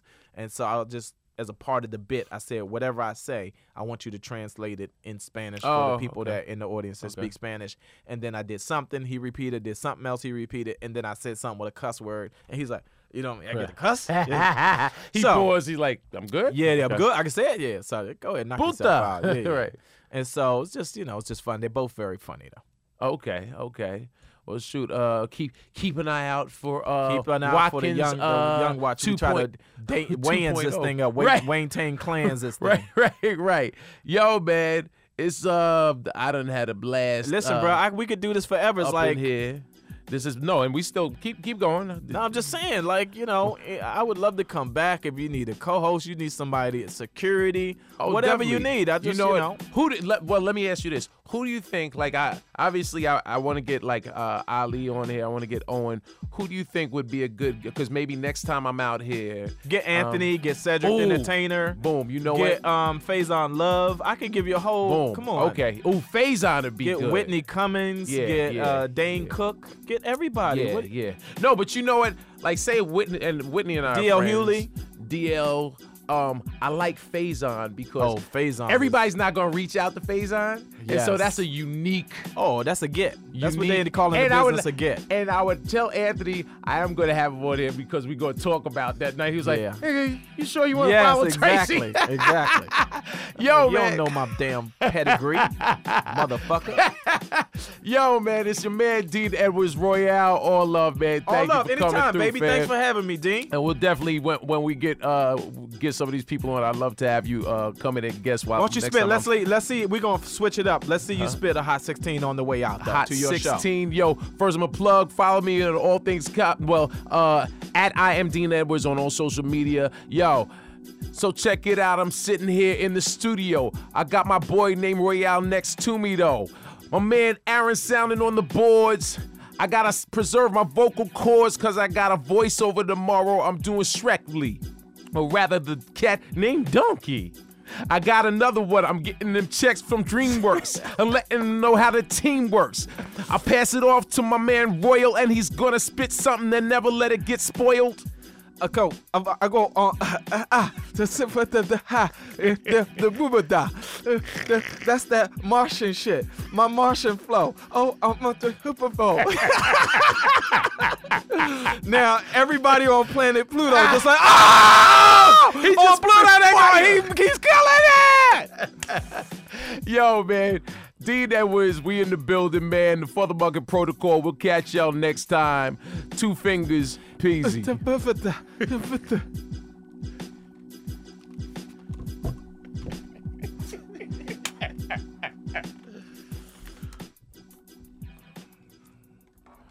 You stopped it?